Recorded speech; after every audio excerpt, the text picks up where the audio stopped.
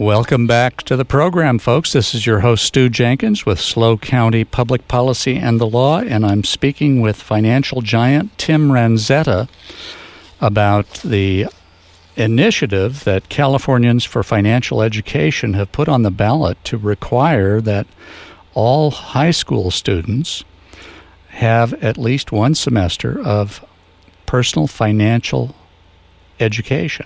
Tim, before the break, we were talking a little bit about some of the elements that would go into this education, but if folks are interested, can you tell us what the website is for the initiative again?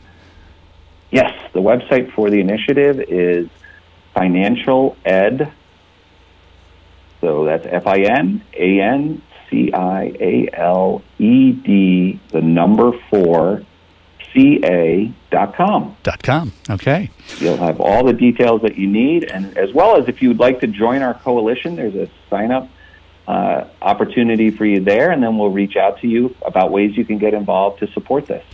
And most of the petitions for this initiative are being passed by folks who are professional petition passers, isn't that right? That's exactly right. And so you may, as I mentioned earlier, I'm getting pictures of tables outside of popular areas like the local Target or maybe a supermarket with a sign that says, financial ed for all, financial education for all California high school students. So be sure to take advantage of that opportunity to sign that petition.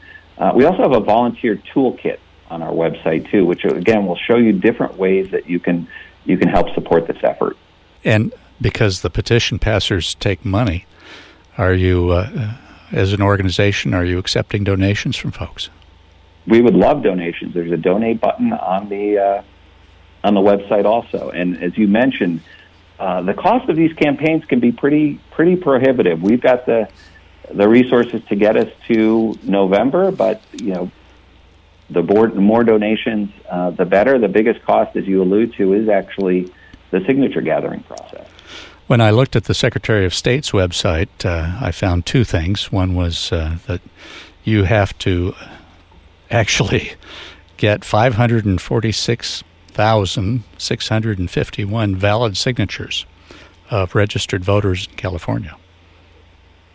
Yes, you do. And you actually, as a result, because of the challenges, the challenge of making sure that all of those signatures are accurate, you actually end up collecting quite a bit more than those because you do want to have a buffer there so that you're far in excess even of the minimum requirements. I really would look at that as the minimum requirement. And the good news is we are more than halfway there. So I think the speed at which we're collecting signatures is a great indication of the popularity of this initiative.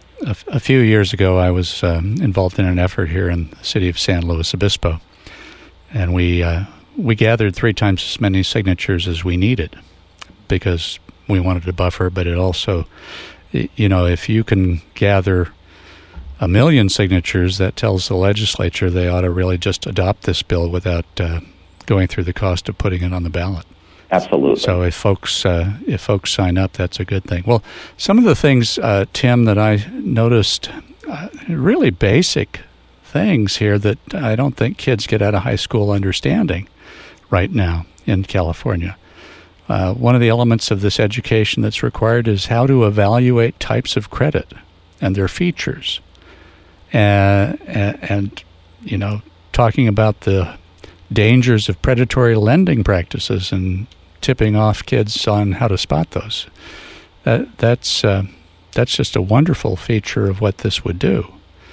Yeah, I'd say I'd add 2 things to that. I think what's even more pernicious is the $1 trillion plus in credit card debt that's getting rolled over on a consistent basis month after month, where annual interest rates on that debt is in excess of 23, 24% these days. And I remember we're big believers, the nonprofit, in ensuring that students learn how to read the fine print. And so one of our exercises is actually having students read through a credit card the disclosure that comes, it's called the Schumer box. I'm getting a little technical here, but it's usually 1 to 2 pages listing all the fees. Named after Senator Schumer, isn't it?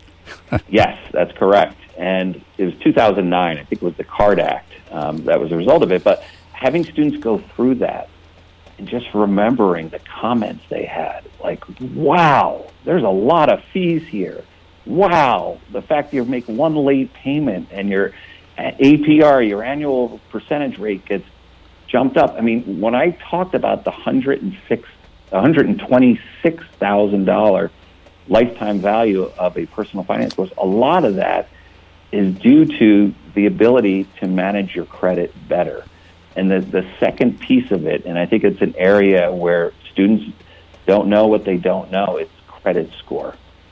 I was at a hearing yesterday in Massachusetts for a similar bill, a bill going through the legislature there, and the students, who were a little bit older, maybe a couple of years out of high school, and they talked about how they didn't understand how important the credit score is, not only for getting lower interest rates on your loan, but lower premiums on your insurance, as well as in certain jobs, they check your credit score before they decide whether or not to hire you, whether you can get an apartment. I mean, it's such a critical factor. And the analogy I always use, credit scores, it's an escalator on the way up. So what that means is it takes time of, on-time payments, not, borrowing too much. It takes time to build that up. But the unfortunate thing, it's on an elevator down. And if you don't understand how to manage that effectively, those sorts of decisions can have real long-term effects. Well, and understanding on your that future. The down elevator is a lot faster than the up elevator, too. The escalator. I'm sorry, the escalator. That's taking time to get up, and so it's such an important lesson, and it's one, if we can get them prior to making these sorts of decisions, can just make a tremendous impact.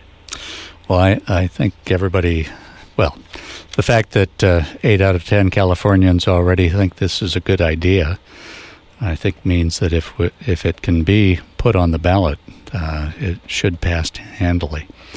So one other thing I just want to make sure I add, which is when I talk to adults and tell them what I do, I hear 2 things.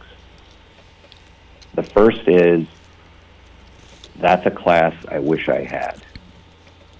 And the second thing they say is, can you teach my kids? That's so right. I guess I've chosen to do the latter because I don't have a time machine that could take us back. Well, now we need to start talking to the physicists about that. Well, one of the final things that is required to be taught, if this passes, is how kids can identify ways to finance their college or their workforce education. Say they want to get into the trades, including scholarships, merit aid, and student loans. And, of course, student loans can be a big quagmire. It would be important, I think, to let kids know in high school, at least by the time of high school, that they want to be very careful about whether or not they get a loan for going to college and how that's structured. Is that something you foresee? Absolutely. And I think this is one of the most important decisions that young people make about what they want to do after high school. And I think when you look at the situation in California, which is very similar to many other states, the ratio of students to college counselors is at such a level, 500, 600 to 1, 600 students for every counselor. They don't have the opportunity to get to know every student. So we need to make sure they all have this knowledge that's necessary. The FAFSA, for example, we're going through a process now where the FAFSA has just changed dramatically. And so, again, my nonprofit, NGPF, we're working with tens of thousands of educators across the country to get this information out to them. But it's not an easy process, whether it's the FAFSA or whether it's evaluating the award letter that comes back from the university saying how much financial aid is available to you, as well as the cost of attendance. And so it's absolutely, this is one of the most important decisions students are going to make, and we need to make sure we're providing them with the tools to be able to evaluate them. And it's one of the research findings was that a personal finance course, the impact is they make better decisions about how to pay for college. And I think it's just giving the time and space to them to be able to plan accordingly. Well, that's wonderful, because I think a lot, you observed during the break, a lot of teachers are just trying to factor this in an English class, but of course they got to teach English. Well, folks, We're coming up on another hard break. This is Stu Jenkins with SLO County Public Policy and the Law. Stay tuned. We're going to have more with Tim Ranzetta about the initiative to educate kids on personal finance.